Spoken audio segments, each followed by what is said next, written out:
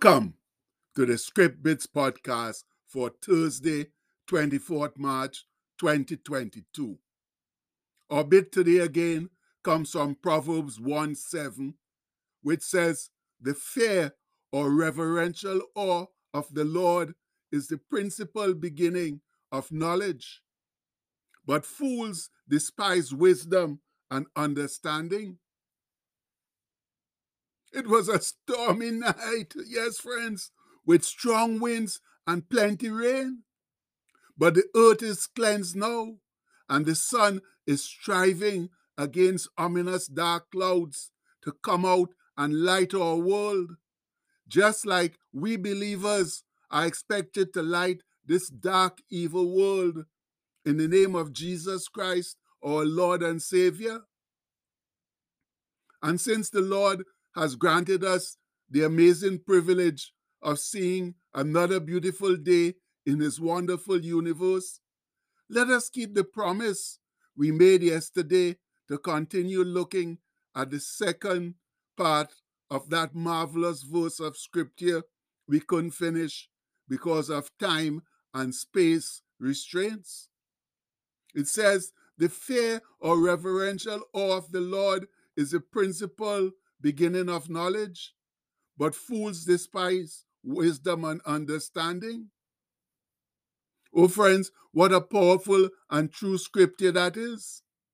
Now, yesterday we learned that the fear of the Lord means submission to the Lord and His revelation, and that the beginning does not mean that the fear of the Lord is left behind in the course of acquiring wisdom, but that it is the controlling principle of wisdom.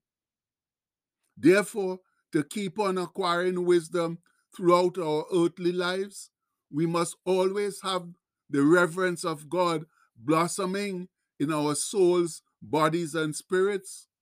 For without it, true wisdom is not obtainable, no matter how hard we try. And please remember here that we are talking about the wisdom that comes from God, the true source of it all, not what the world considers wisdom. All right. So now that we have some understanding of true wisdom and understanding, let's turn to the second part of our bit, which says, "But fools despise wisdom and instruction." Now, that unfortunately is also a glaring truth. And Cousin Saul talks about it in Proverbs 9, where he compares invitations from wisdom and folly, the latter being showed as the invitation of an adulterous woman. Wisdom says, "Whoso is simple or naive, let him turn in hither. As for him that wanteth or lacks understanding, she saith unto him, Come eat of my bread, and drink of the wine which I have mingled or mixed. Forsake the foolish or foolishness, and live, and go in the way of understanding. He that reproveth or rebukes a scorner, that's a scoffer, getteth to himself shame. And he that rebuketh a wicked man getteth himself a blot," means he only harms himself. "Reprove not a scorner or a scoffer, lest he hate thee. Rebuke a wise man, and he will love thee." And those verses come from Proverbs 9, 4-8. Now, Jesus also alluded to those last two verses when he spoke about judging in the Sermon on the Mount.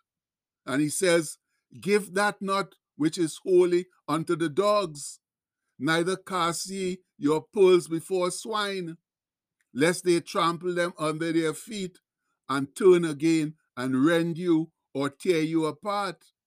And that comes from Matthew 7:6. In other words, be careful of those who have deliberately rejected the message of truth, like the foolish woman on the other side of the coin who sits at her door in the high places of the city and invites passers-by into her den of iniquity And you can find that in Proverbs 9:13. But Cousin Saul then says, whoso is simple or naive, let him turn in hither. And as for him that wanted understanding, she said to him, stolen waters are sweet, and bread eaten in secret is pleasant. That's taken from Proverbs 9:16-17. And how many of us, my fellow people, have fallen for that line, much to our chagrin. For his cousin Saul so wisely ends, but he knoweth not that the dead are there, and that her guests are in the depths of hell. And that comes from Proverbs 9:18. Oh, my brethren, that's where we usually end up when we don't listen to wisdom. And Cousin Saul reinforces his argument with these verses on the side of wisdom when he says, give instruction to a wise man, and he will yet be wiser. Teach a just man, and he will increase in learning. The fear of the Lord is the beginning of wisdom, and the knowledge of the Holy One is understanding. For by me, that's wisdom, thy days shall be multiplied, and the years of thy life shall be increased. That means years of life will be added to you. And that's taken from Proverbs 9:9-11. So we have two invitations, one representing the offer to the wise man and the other to the mocker or scoffer. Now, how do they differ? And how do we decide which one to choose? The scholars tell us that the response to these two invitations can be that of the scoffer or mocker, found in verses 7-8, or that of the wise man, found in verses 9-11. To listen to wisdom is to live. That's found in verse 6. Or to gain abundant life. To listen to folly, however, is to die. And that can be found in verse 18. Or to tragically miss out on what life is all about. The Father has properly taught the Son. It is now the Son's decision as to whom to follow. One way leads to life, the other to death. And we certainly can't argue with that conclusion because it's gospel truth. And being human on this sinful earth, each of us has been personally acquainted with or seen the benefits of true wisdom and the disadvantages of folly. But it is still our decision as to which path we choose. And believe me, the sooner we choose the path of wisdom, that's living for Jesus, the sooner our lives will improve, the sooner we will be able to have true joy and peace in our souls, despite the suffering currently happening in our world. And for those of us who have already made the wise decision to live for Jesus, let's go home declaring, right, yes, we spell it right there today. Let's go home declaring what we call our Thursday blessings. Blessings that have been generously bestowed on us to do Christ's early work. All together now, I declare that I am blessed with God's supernatural wisdom and receive clear direction for my life. I declare today that I am blessed with creativity, courage, talent, and abundance. I'm blessed with a strong will, self-control, and self-discipline. I'm blessed with a great family, good friends, good health, faith, favor, and fulfillment.